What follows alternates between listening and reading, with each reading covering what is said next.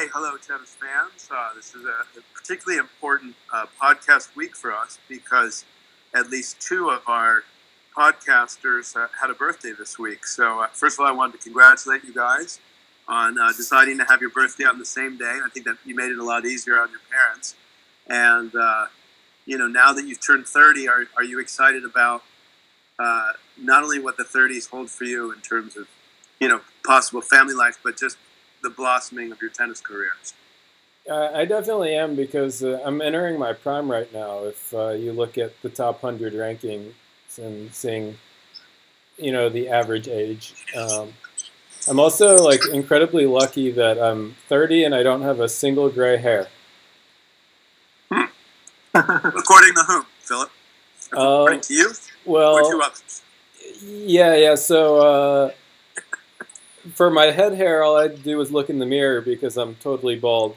And for my butt hair, actually, Richard Gasquet told me that none of his bleach from his new haircut rubbed off in that area. Spilled over. Yeah. Peter, what about you? Did either of you guys ever, maybe during a moderate slump or maybe extended slump in your earlier racket sports lives, consider bleaching your hair to kind of get things turned around? But we once played rock paper scissors to. I think it was actually a one-on-one rock paper scissors. Loser bleaches their hair, and I actually won the rock paper scissors. So the other guy had to bleach his hair, and he was getting hit on a lot more than he usually did after that for a extended period of time. Yeah, mostly theater folks. Yeah, so he was a Yale student and figured out exactly how many gay people there are at Yale. What was the correlation between the hair and the getting hit on, or the rock paper scissors humiliation and the getting hit on? Did you guys do the math on that?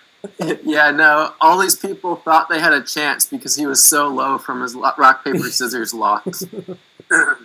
Yeah, I exclusively hit on girls who have lost in rock paper scissors recently. Speaking of rock paper scissors, what would you call so you have that feeling leading up to the birthday, and kind of regardless of age, where you're like, yeah, you know what, I'm sort of gaining emotional momentum. You feel a little bit more important. Then you have the birthday itself, where there's pretty much nothing you can do wrong. Yeah, everyone's saying happy birthday. You tell the person at the cafe it's your birthday, and you get even if you're 30, your parents put birthday hats on you, and they jump up and down. What would be the sort of opposite feeling? And I kind of want to bring this into one of our cult heroes. But what would you call the opposite feeling of that? I think, and I've thought about this a lot. It's probably Jack Sock's season so far in singles.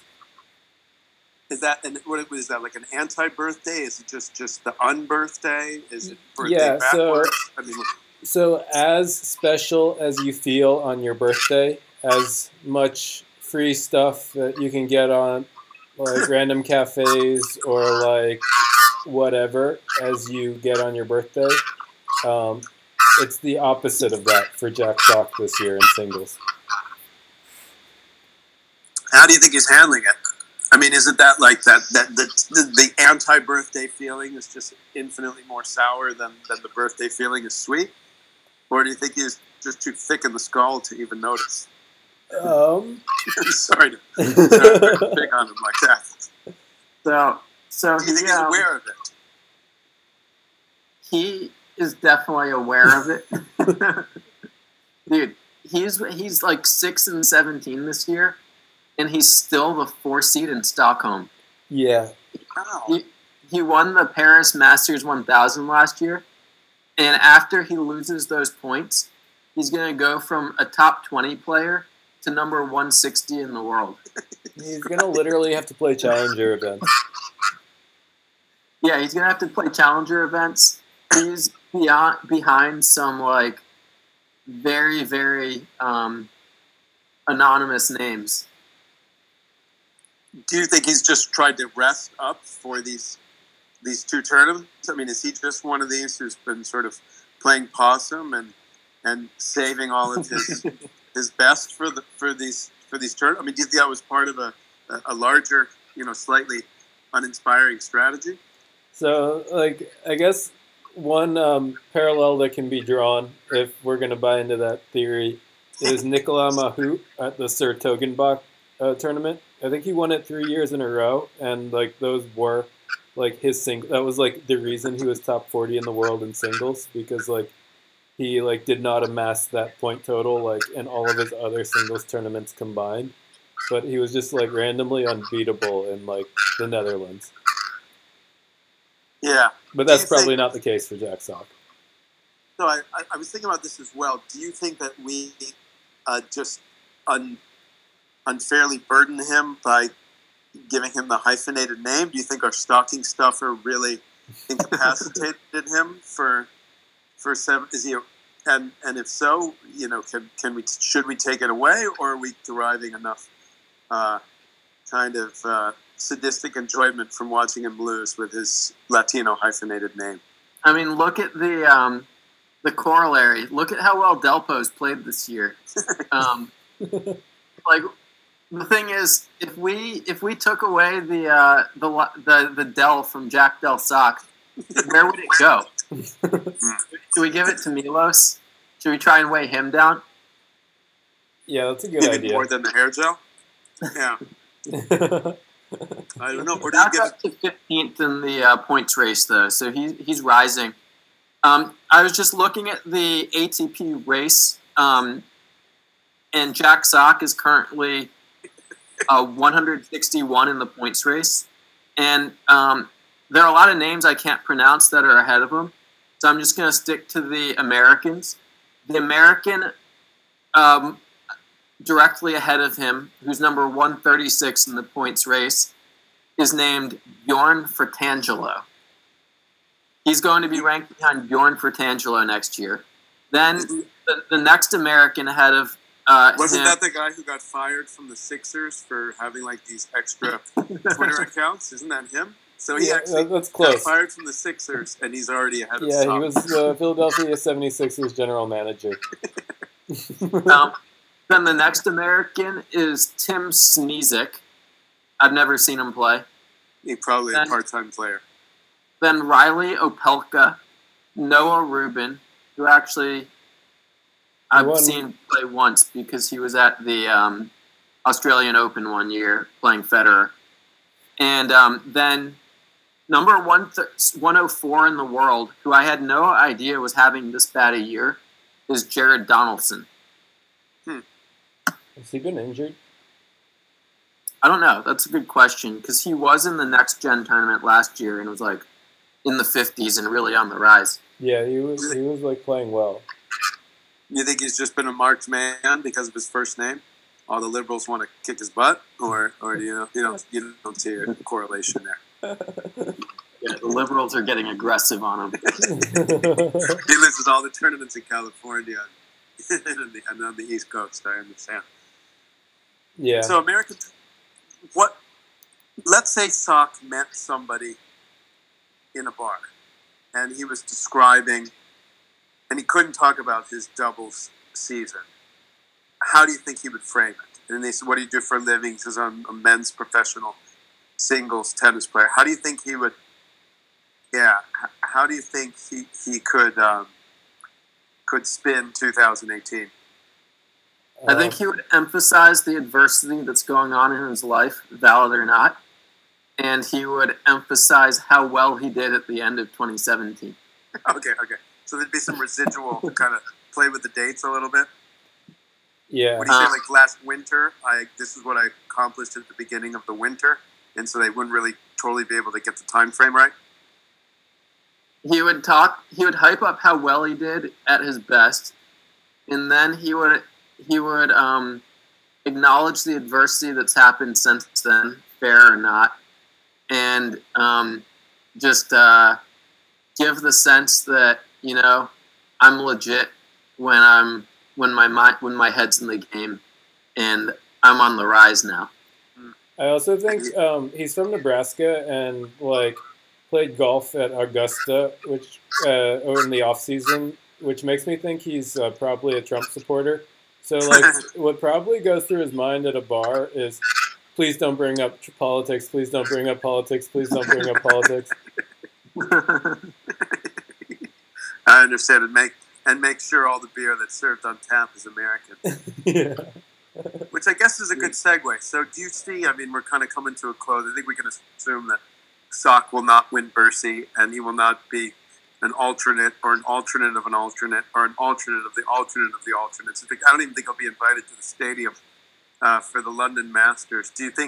How do you think Americans can see their 2017? And would you be, not that we have to, be definitive, but would you be bullish or bearish on them?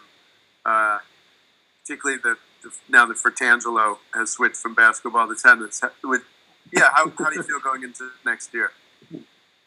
I think Isner has had a really good season. Semifinals of Wimbledon. He did well in the U.S. Open as well. And they got the quarters of the French and U.S. Open. Is that right? Yeah, and he won in Miami. That was his biggest result. He's 10th in the points race right now. Nishikori passed him after winning Tokyo, but he was 9th before that. Yeah. So he's actually an alternate of an alternate. Like, he is the alternate. He's the second alternate right now. Also, I think Tiafoe and Fritz give us, like, reason for hope. Like, both of those guys can ball. But, like, Query has had a terrible year. And Steve Johnson hasn't, like, been the trooper he usually is. And Sock has done what he's done. Steve Johnson is actually having a very Steve Johnson year. He went on kind of a mini run late, and he's now 33rd in the points race. Oh, that's an incredibly Steve Johnson year. Yeah. Just sneaks his way into the club. They see his name in like small print, and then I guess you are on the list. a borderline seed at a major who nobody can really point to how they got their points. Yeah. The guy you see in the draw and you hope wins, but don't actually want to see play. No, I understand. So you would say that it's sort of Isner than Prey, or you feel like the young guys are just, they're right where they should be. Those two that you mentioned, I guess they're probably 20, so maybe they've even jumped the learning curve. You feel like they're going to keep kind of moving up the learning curve pretty well?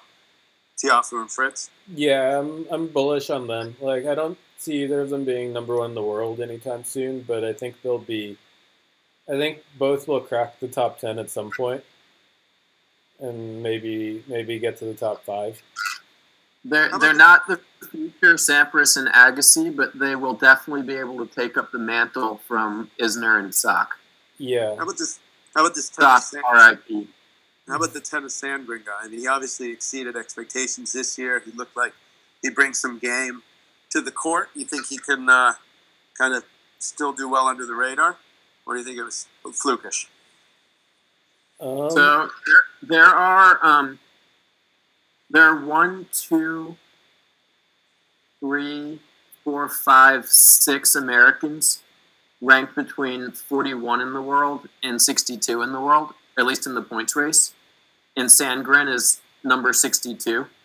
I think his ranking is quite inflated from the quarterfinal run at the Aussie. So I think, and he's 27 years old.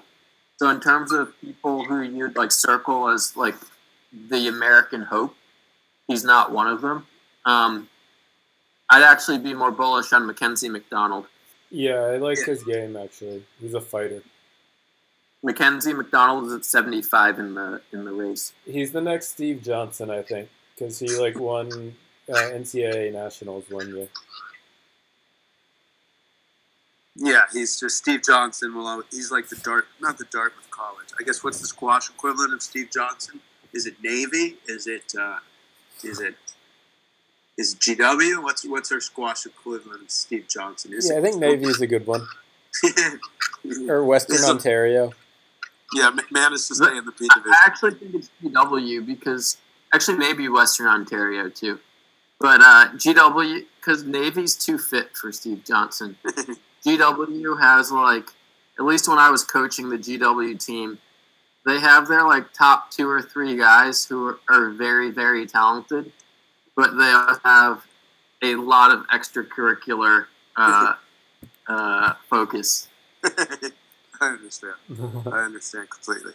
But he's good. He's always good for the poker game, after the tournament ends. So back to, we mentioned Delpo, and I was thinking maybe we should give maybe we should give Delpo the extra Del, so he could be, Martin Del whatever, Del Potro. How do you see the big 4 shaping? Not specifically, but if you were the big 4, would you go all in on all 4 majors, or would you each of you 4 pick the sort of 3 majors that you're going to focus on, and kind of have the 4th? Like, if I just happen to be in town during that tournament, I'll lace them up and go for it. So we're talking about Murray, Nadal. Yeah. Okay. Yeah, and a Joker. I'm leaving Murray out of this for now, but he'll be back in the conversation soon. But just Nadal, Joker, Fed, and Delpo, because Delpo was pretty solid in all 4 majors this year. Yeah. I mean, I think with Joker, he's just so dominant right now that he thinks he can win every tournament. And so with him, it's all about just not burning out and not having another off-court crisis. Federer is old, and he's already been not playing the French Open, so I think he's been doing what you're saying. Nadal, would you keep that, or do you think that hurts him? Do you think he's maybe not fully sharp?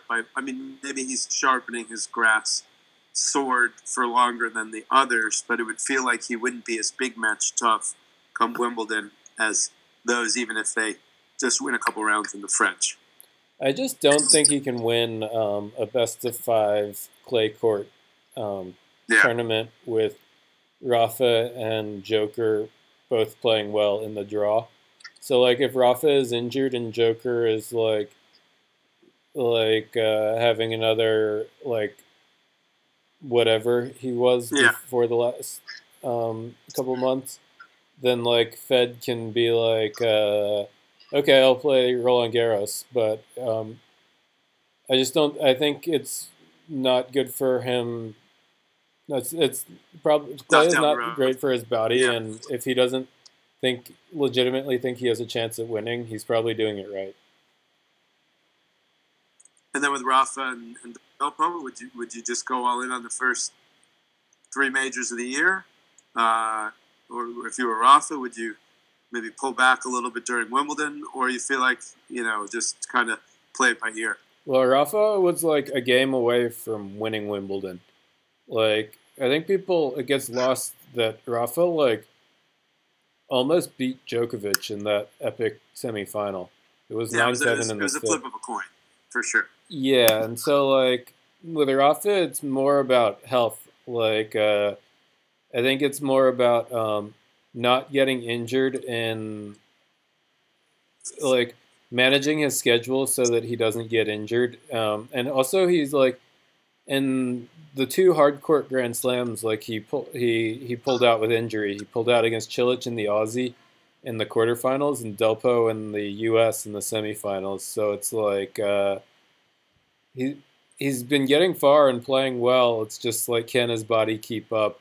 And I don't think taking the tournament off will make his body keep up. I see. Yeah, with Rafa, he made 3 semifinals and won the 4th major he played. But I do think that they weren't fluke injuries at both tournaments, especially the U.S. Open. He wasn't handling his business efficiently early. He actually had, in hindsight, an extremely tough draw in the U.S. Open. Khachanov is top 25 in the world. Vasilishvili is now number 19 in the world. Wow. And then Thiem was playing out of his mind. But the fact that he couldn't handle his business early meant that the effects compounded.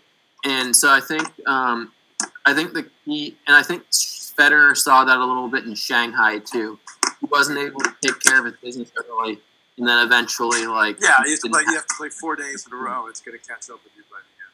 Four long days in a row. And I don't know if you can plan playing well versus not playing well, and so but I do think they should. At least with Rafa, he should play all 4 majors, but really take it easy in the in between. Makes a lot of sense. Delpo, same way. I mean, he looked like Delpo doesn't have the same miles as the other like two. I think he should just go all out. He could actually be number 2 in the world next year if he does that. I don't think he should go all out because, like, he's shown that he's even more injury prone than Rafa. Like, I think he should play it extremely safe. Like, he sat out the Aussie Open. No, he didn't. He just didn't go that far in the Aussie Open this year. But probably worked out to his benefit, actually.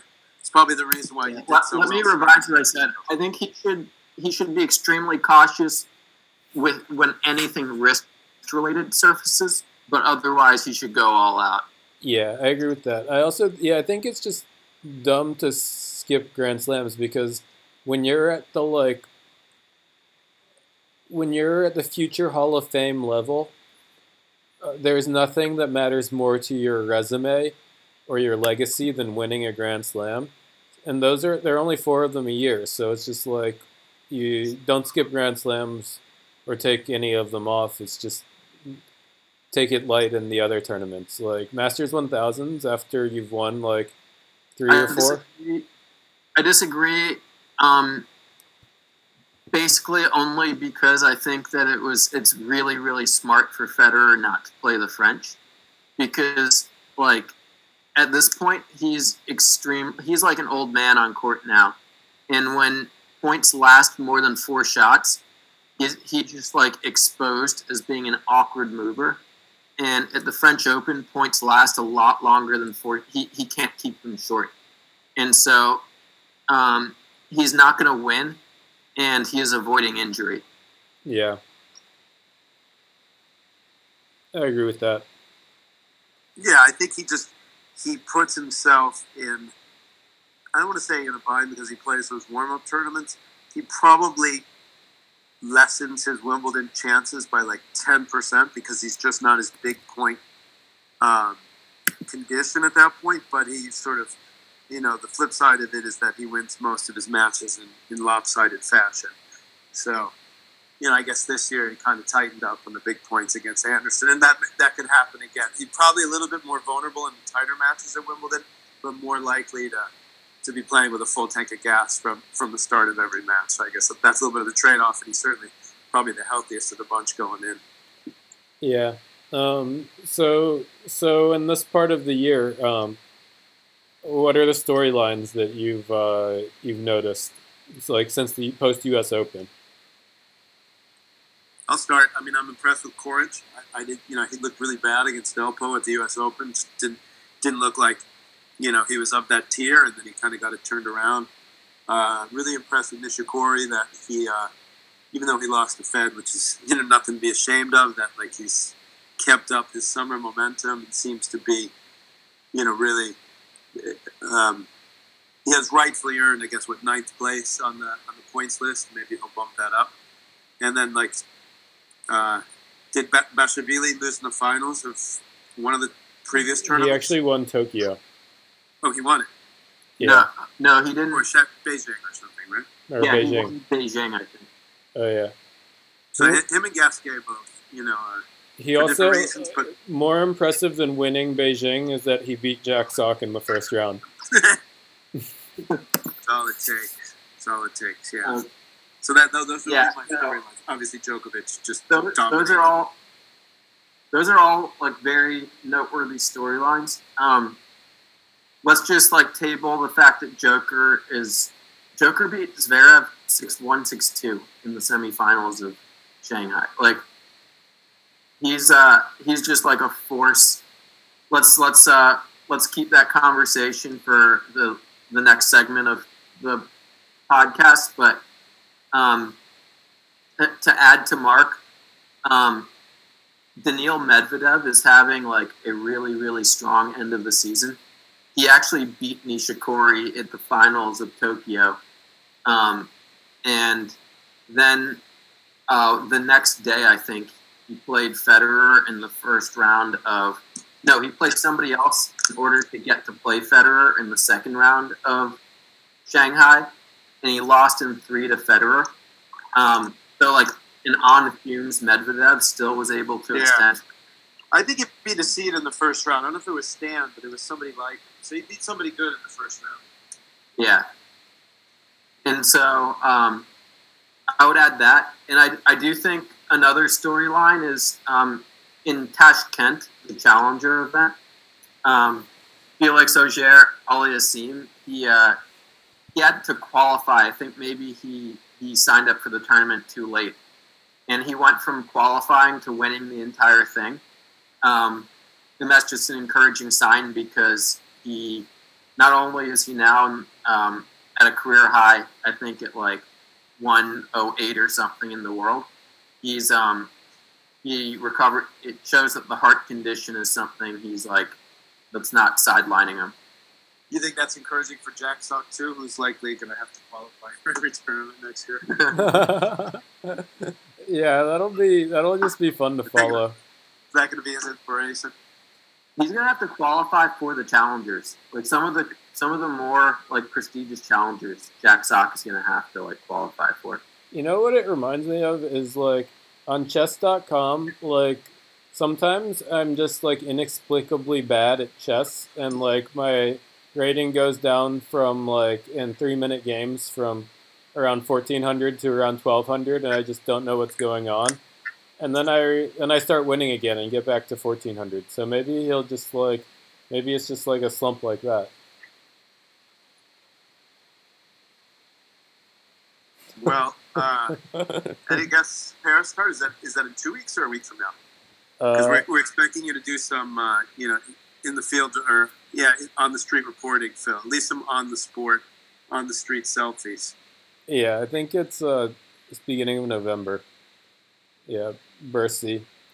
Rafa, last year he stayed in the hotel across the street from where I live, so I'll be stalking for sure. And speaking of streets, I think Djokovic won today as well. Are they out there celebrating like they did in mid-July? So it wasn't like mid-July just because it wasn't like Wimbledon. It was a Masters 1000.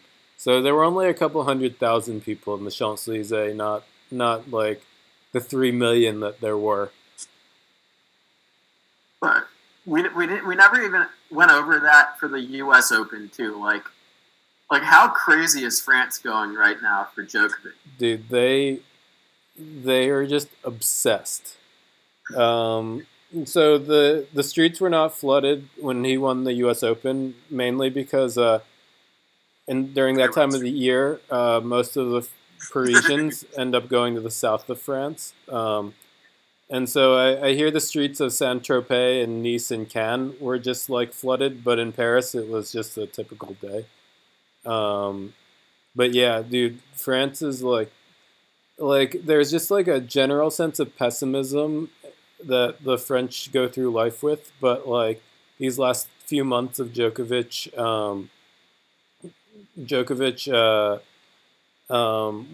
winning again has sort of served as a global warming effect to like the French pessimism. Wow. Was the soccer team, and you were probably closer to the action, was the soccer team resentful when that happened? The fact that I know that they had won some games as well at the same time, they kind of got lost in the celebration shuffle, or were they just glad to have a few people acknowledge them, even if it was inadvertently? Yeah, I mean, if you won the World Cup and it was overshadowed by someone who's not even from your country winning Wimbledon, you would be a little bit resentful. I can imagine. But we don't want our fans to be too resentful of the fact that we're saving all of our best thoughts. When can our fans expect to hear from us again? I don't know. This is sort of our off season, so we just do podcasts when we want to. Maybe in a couple weeks. Before we get off, though, there's one like talking about Coric and then Zverev. And then like Tiafoe and Fritz and all of those guys. I wanna hear your guys' in 5 years top five. I'm sorry, one more time. I wanna hear your in 5 years top five. Jeez, my kid won't be old enough then. We'll start with Peter. 3 years or 5? Can we go 3? No, because Jeff will be a beast in 3 years. Yeah, so basically we're talking about when Rafa and Joker have waned a little bit. I'll give it to you out of order then. Superius, De Menor, Chorich, Zverev, and then somebody who's I'm not aware of now. I think like Haiyan Chung. Maybe, yeah. Haiyan Chung, Shapovalov, Zverev, Chorich, and maybe Tsitsipas. Those five, and also I think Felix is like enough of a phenom that like in 5 years he'll be top five. So I think those six will at different points occupy the top five. Yeah, Peter. I'm just looking at the rankings right now and seeing how old people are. Because I think like anyone under the age of like 27 is still going to be like viable. Oh yeah, so like I think Team is going to be in there. He'll be winning the French Open. Zverev is already top 5, so I mean, you're calling for a downfall if you think a 21-year-old top 5 won't be a top 5 in 5 years. Then I think, and this is all going to fluctuate though, right? Because like there'll be like 8 or 9 different people who reach the top 5, and so it's all about like the frame you set on it. Yeah. But then I think, Shapovalov is the youngest person in the top 100, and he's like 27th in the singles race. So I'd put him in there. I think Medvedev and Khachanov. Khachanov is nasty. Yeah. So you think they're better than Tsitsipas? Oh yeah, I forgot Tsitsipas. And then Tsitsipas and Chung. I mean, that's I feel just like his health. That's people who will be top 5 is not unfair because it does fluctuate.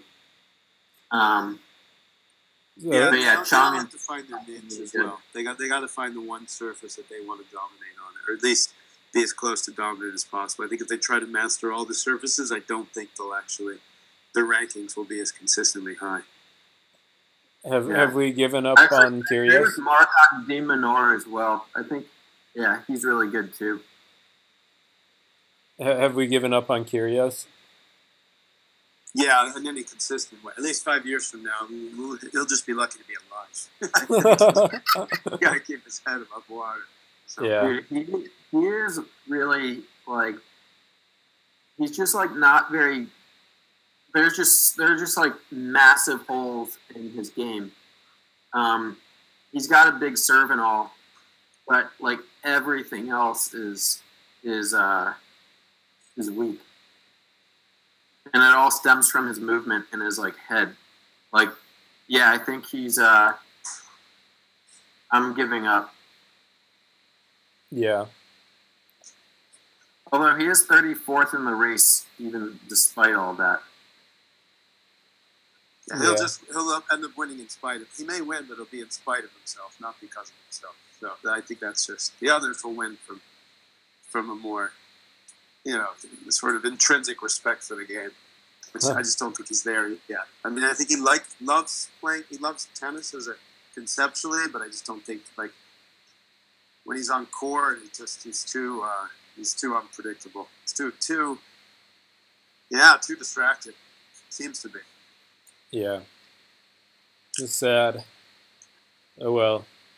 Well, let's reconvene before Paris. Where Phil, it's on you to get an on the street interview with Jack Sock. He'll probably be Airbnb-ing it somewhere. So I would keep scouring, for an inexpensive Airbnb, and he's likely to be there.